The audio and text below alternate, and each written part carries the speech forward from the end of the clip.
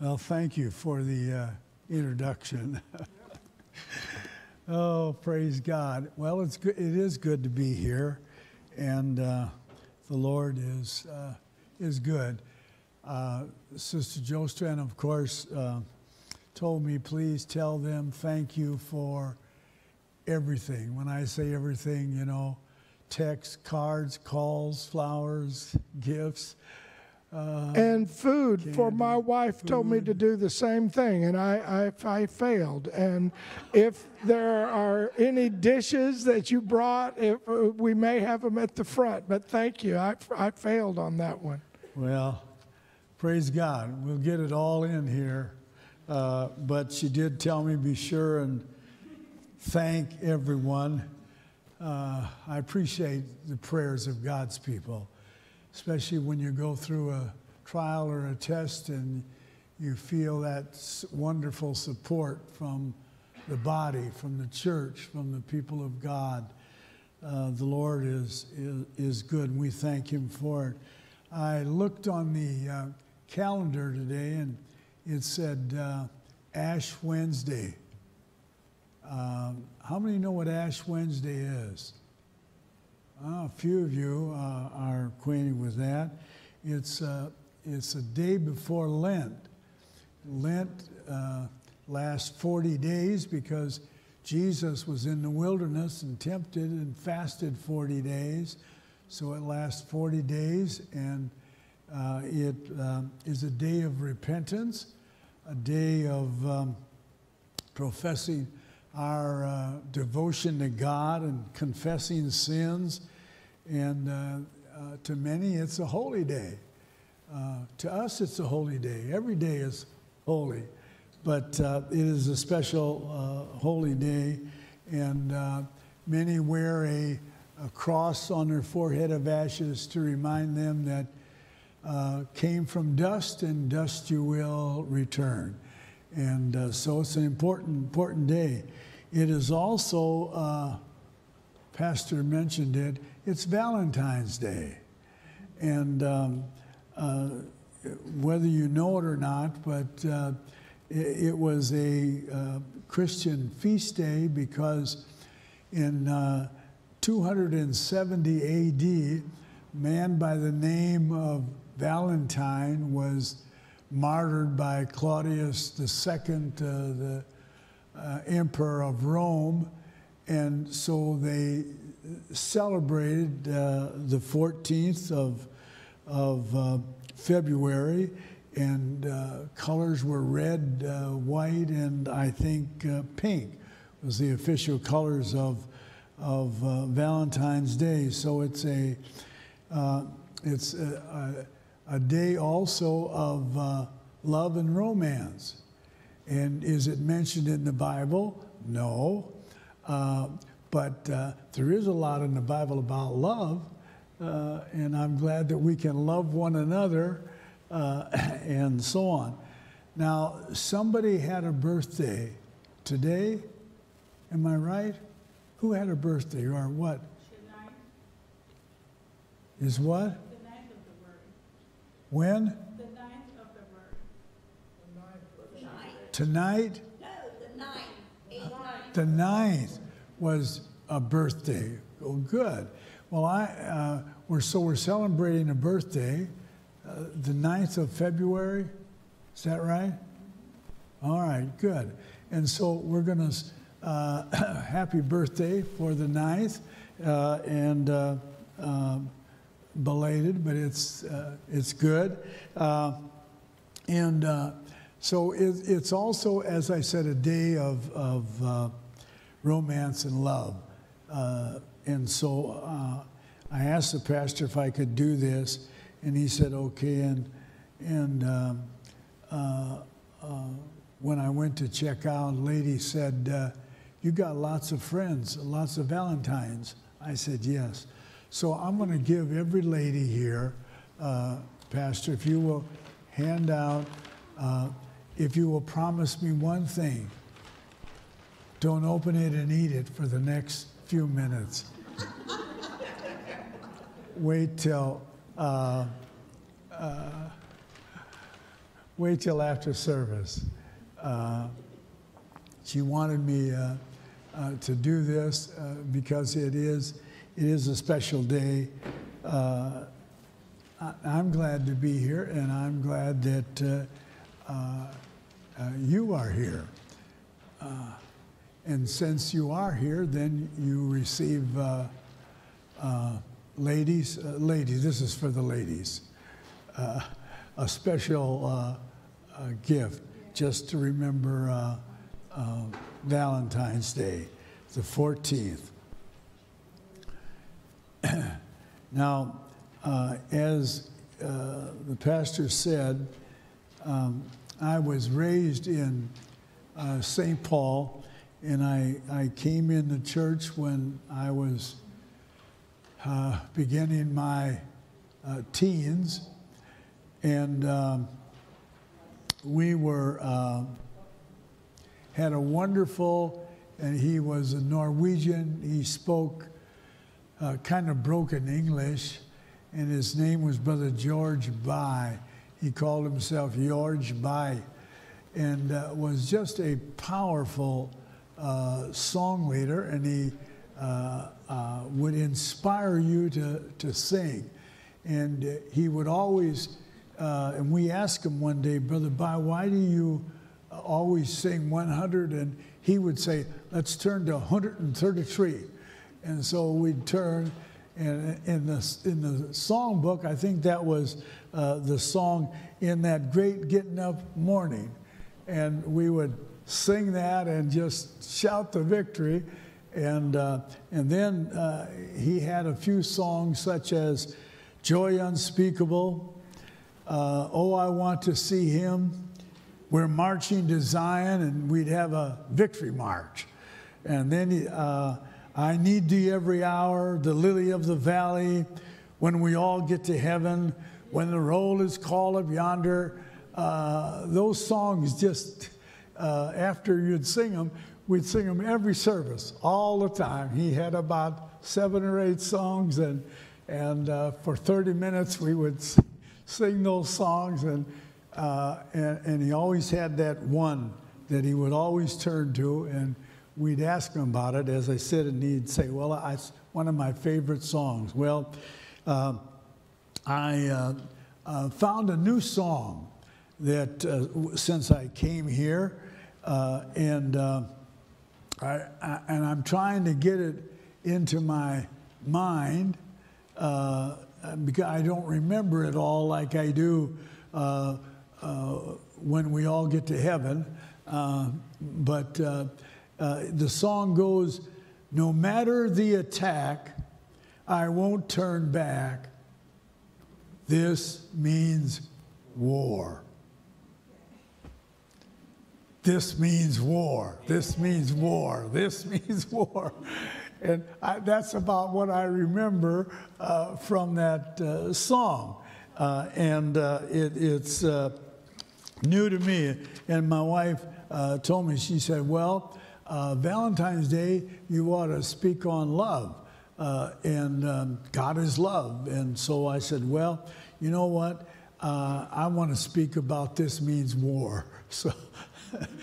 So on Valentine's Day, you can say, well, the bishop spoke about this means war. I looked in the word of the Lord, and I found the word warfare 5 times in the Bible. 2 times in the Old Testament and 3 times in the New Testament. And so I thought, well, if I'm going to talk about war, I want to see what the Bible says. So 2 Corinthians, the 10th chapter and the 4th verse, if you're taking a note, mark that down. For the weapons of our warfare are not carnal, but mighty through God to the pulling down of strongholds. The weapons of our warfare. So we're in a war. The other verse I want to read to you in the New Testament, 1 Timothy, 1st chapter and the 18th verse. Paul gives Timothy some good counsel, some good advice. This charge I commit unto thee, son, Timothy, according to the prophecies which were before on thee, that thou by them mightest war a good warfare. So, our weapons of warfare are not carnal, and we have to war a good warfare. We are, well, this means war. We're in a war. And I'm not talking about Israel, Ukraine, and all of these events that are going on, but we're in a war. And I begin to think, since he said that I want to show you, or at least I want to emphasize to you about the weapons of our warfare. Now, war is not it's not a nice thing, and I'm going to tell you what I remember about the World War II. December 7th, 1941, the Japanese attacked Pearl Harbor, and our Congress declared war on Imperial Japan. And I lived in St. Paul, Minnesota, and we had in the city a scrap metal drive during the war. I was about 8 years old, and us neighborhood kids, we all had these little lead soldiers.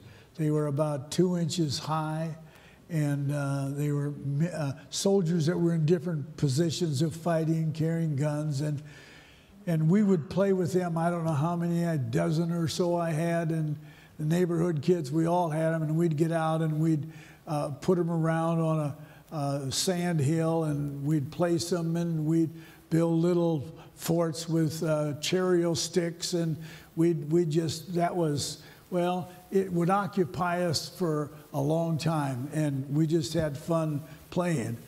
And this is what I remember about the war now. I remember that we had these scrap metal drives, and my mother came and said, son, we all have to sacrifice something. So you need to give up these lead soldiers.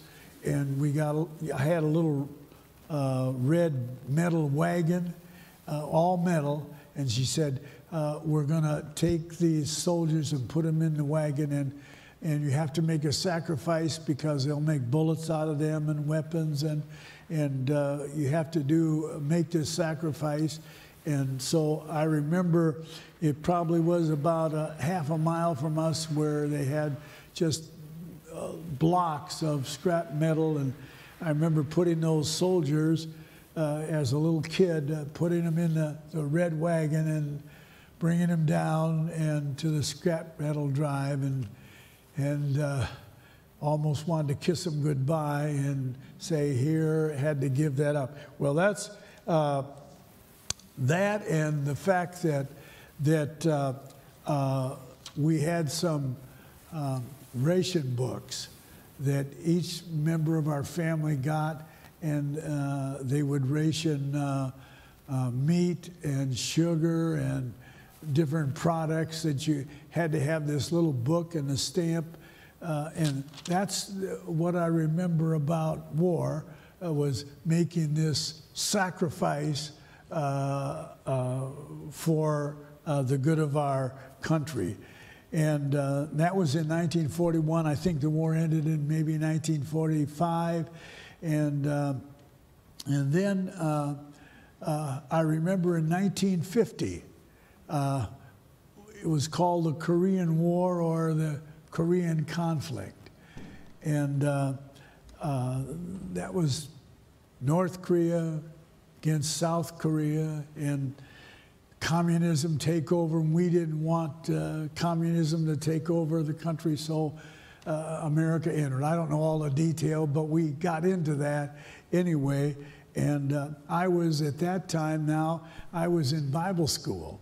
And my first year, and when I reached my 18th birthday, and we all had to register because they were drafting, at least in our city, and I guess it was all over federal. It was a draft. And so, of course, I registered for that. And I was, I guess probably about the middle of the year, I received a letter, and it said that you need to report for a physical. So I went to my pastor, who was the president of the Bible school, ABI, and I said I received a letter that I'm to go for a physical. And he said, well, they can do that with anyone, but he said, did you notify the school, or did you tell the secretary that give them your draft board name and where it was located in the city? And I said, no, I forgot. He said, well, that's why you probably got the letter. He said, so we'll inform them and see what happens. And so because they were deferring individuals, if you were in college or Bible school, or and they would defer on you until you finish school. Anyway, so in a little bit, after I took the physical, and I got a letter and said, you passed 100%, and so you're going to report at a certain day to go to basic training, and you're going to be inducted into the Army. And so I went to my pastor again, and I told him, I said, well, they sent me a letter and said, you're passed, and so that you're fit for the Army, and so you're going to have to go. And so he said, well, we sent a letter, and he said, I'm going to ask the church to pray, and you want to finish your Bible school? I said, well, I'd like to, but I said, if they draft me, there's not much I can do. He said, well, we're going to pray. Well, they sent the letter and said, pack your little duffel bag with your toiletries and your things. He said, you're going to basic. The day before I was to leave, I got a letter and said, we're deferring you, and you can stay in Bible school until you finish. And Brother Norris went to the church and said, we just had a miracle. Said this young man, they said they're going to defer him and until he finishes school. And so we just thank the Lord for a miracle. But that's what I remember about the Korean War. And then you will remember we had a young man in our church named Charles Ford who was a prisoner of war for 33 months in Korea. And he was there on our ministerial staff in the church, and survived just horrible conditions. But that's what I remember about the Korean War, a miracle that took place as far as I was concerned. And then and that war was over, I think, in probably three years or so. And this man I was telling you about spent 33 months, almost the full length of the war. Well, and then in 1955, the Vietnam War came. This is what I know about war. This was the first time the term guerrilla warfare was used in the Vietnam conflict or war. And we got involved in that because we didn't want communism to spread and so on. So we were involved in the country. Well, at that time, I was pastoring in Lone Oak, Arkansas, and my nephew, one of my nephews in St. Paul, Bobby, was just a brilliant young man. He was raised Lutheran and went to a private Lutheran school and college and so on. But he decided he wanted to go in, and called me one day and said, "I'm going to enlist," and he did. And I said, "Well, we'll be praying for you, Bobby." And he went in, and then he was so involved in it, and he said, "I want to go into Special Forces." So he went into Special Forces and was trained and went on extra training, and they sent him to Vietnam. And he joined a 5-man team, and they parachuted behind enemy lines.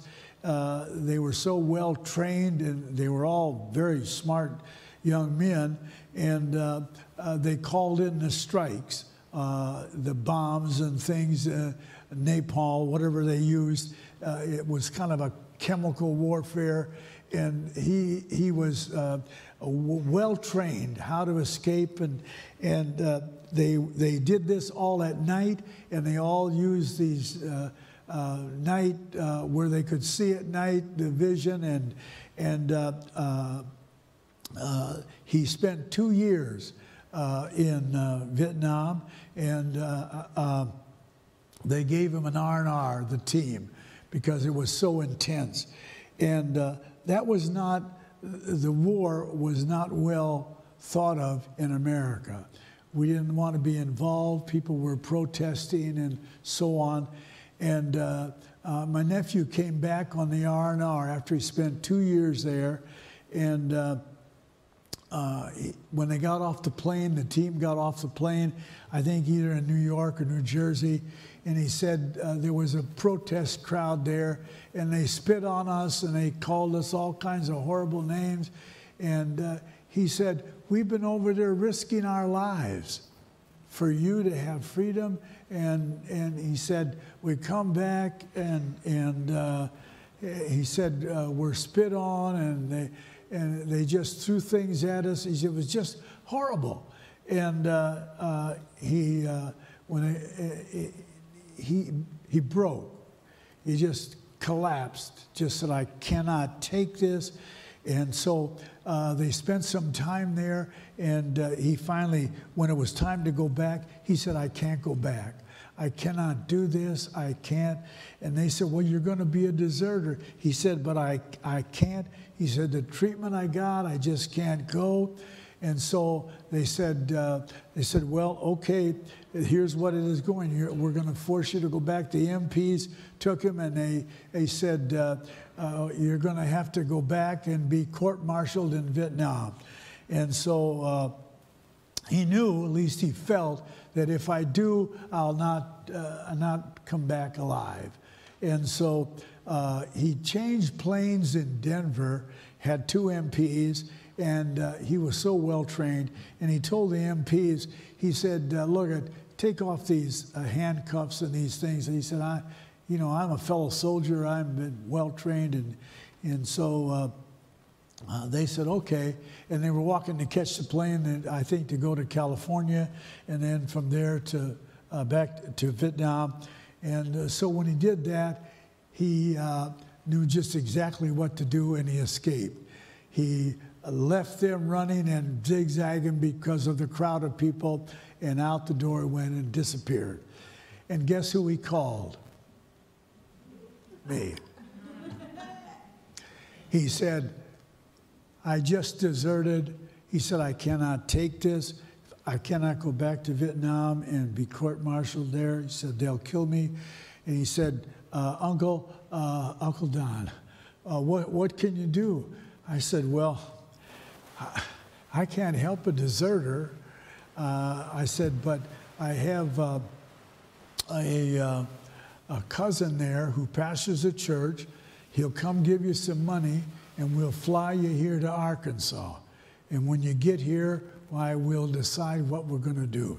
So Brother Parker met him in Denver, gave him some money, flew him to Arkansas, and as soon as he got here, we called the senator, called Fort Riley, Kansas, called the mayor of our city, and I got in touch with as many political people as I could and said, I have a deserter that just escaped, and I said, he's here, and I said, we're going to try to get him back to Fort Riley. I don't want to help someone who has done that, but I said, this is my nephew, and I said, we'll get him back to the fort, and so, but I want you to know he is going to be here in our home, and as soon as we can get him ready, we'll take him to Fort Riley. And so, of course, I wanted to inform everybody what I was doing because I didn't want to harbor someone who was a deserter, because that's not a good word. Anyway, he came in. He was raised Lutheran. Came into the service and worshiped with us and just for a little bit. And guess what? The Lord filled him with the Holy Ghost, baptized him in Jesus' name. And he said, I'm ready to go back and to Fort Riley, Kansas. So we took him back, and we called the commander of the fort, the base, and told him I was bringing back my nephew, and so the commander ushered him into his office with the MPs and the guards, and of course my nephew stood at attention, and I came in, and this commander said, I hear that you are the pastor that brought your nephew back. And I said, yes, sir. And he said, well, we're going to court-martial him, and we'll do this here, and we'll take care of this. Thank you. You've done the country well, and I'm glad that he's going to come. And he said, is there anything that you'd like for me to do? I said, yes, sir. I said, I would like for you to, I'd like to request that you let him, I contacted the pastor, I think it was in Junction City, was the closest church, and I said, I'd like for him to be able to go if it's with MPs or what, but I'd like for him to go to church at Sundays. And he said, looked at me, he said, you know what? He said, I trained individuals just like your nephew. I know how he can escape. He's already done it. I know how these individuals will do. There's no way on earth I would let him go Sunday with MPs or out. He's going to be in the stockade, and he's going to stay there until court-martial, and then we'll see what happens after that. But he said there's no way. And of course, this is a career military man, very staunch, hard, and when he was talking, I just stood there and I said to myself, Lord, he might be the commander, but need to touch his heart.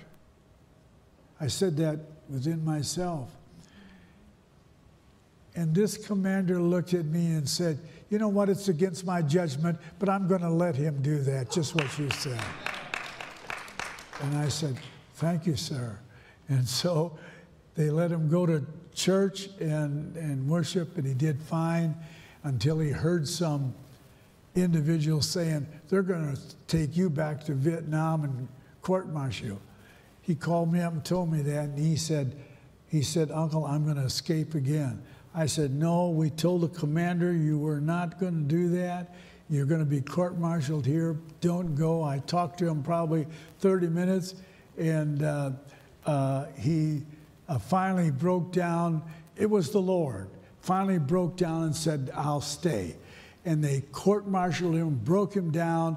I think he was probably a lieutenant or an E6, some rank, and they broke him down, court-martialed him there, and in the process, he had to finish the term of 2 years. In the process of time, called me up and said, I don't remember how many months it was that it took. He said, guess what? He said, I am working for the commander as an aide, as a secretary. He said, I'm in the office now. And he said, they're going to take me back to the same rank that I had when I was court-martialed, and I'm going to get an honorable discharge.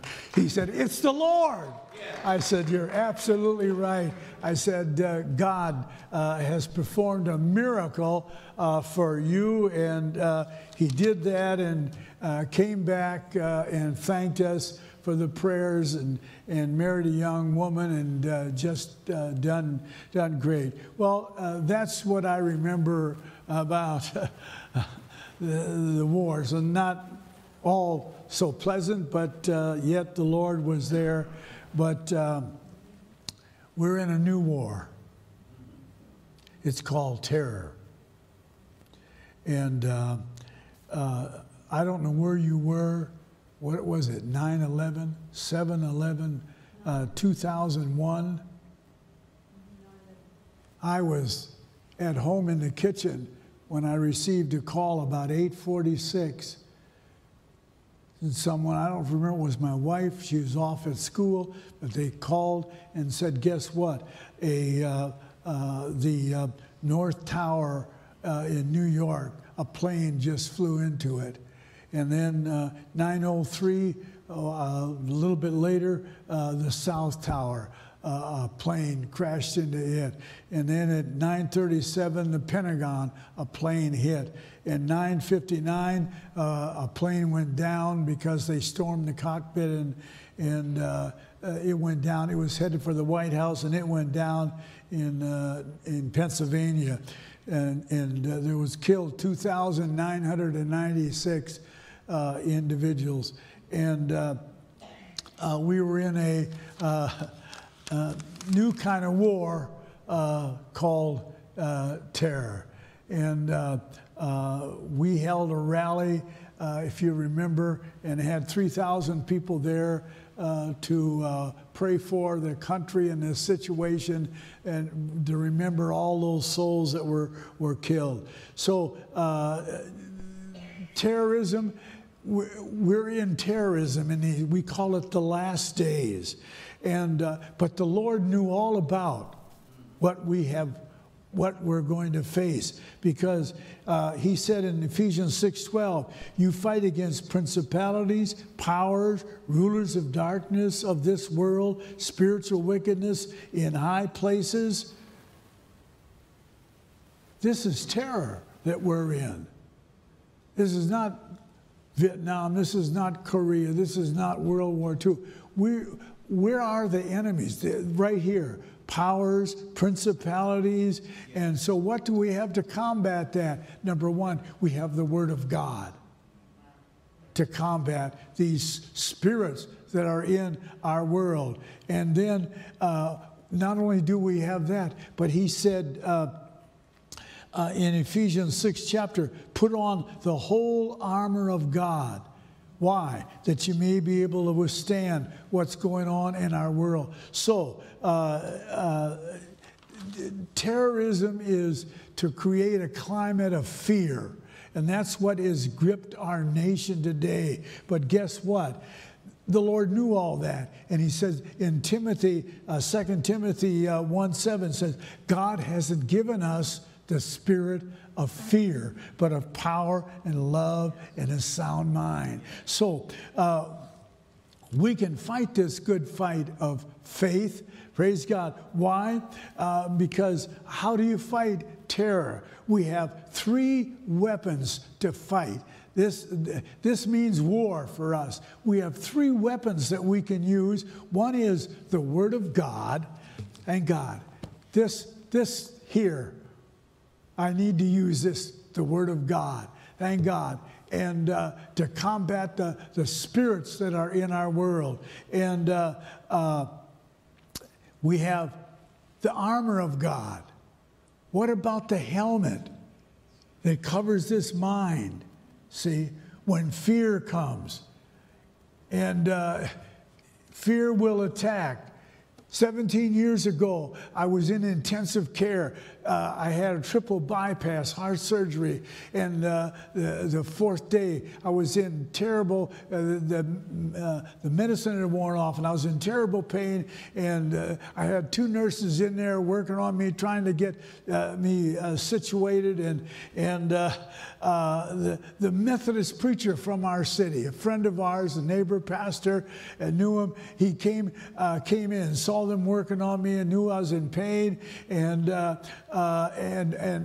somehow it was like a spirit of fear had gripped, came in that room, and I just was, it was just horrible, and I thought, Lord, I can't handle this. And the Methodist preacher saw what was going on, and he looked in and he said, Pastor, he said, I see they're working on you. I'm just going to pray here at the door. And he lifted his hands and bowed his head and just reached in towards me and prayed. And I felt the presence of God come over me. And I thought, oh, God, thank you. Thank God for your divine touch. You know what? Fear, I need this helmet because fear can grip us anytime. But God hasn't given us a spirit of fear, but of power, love, sound mind.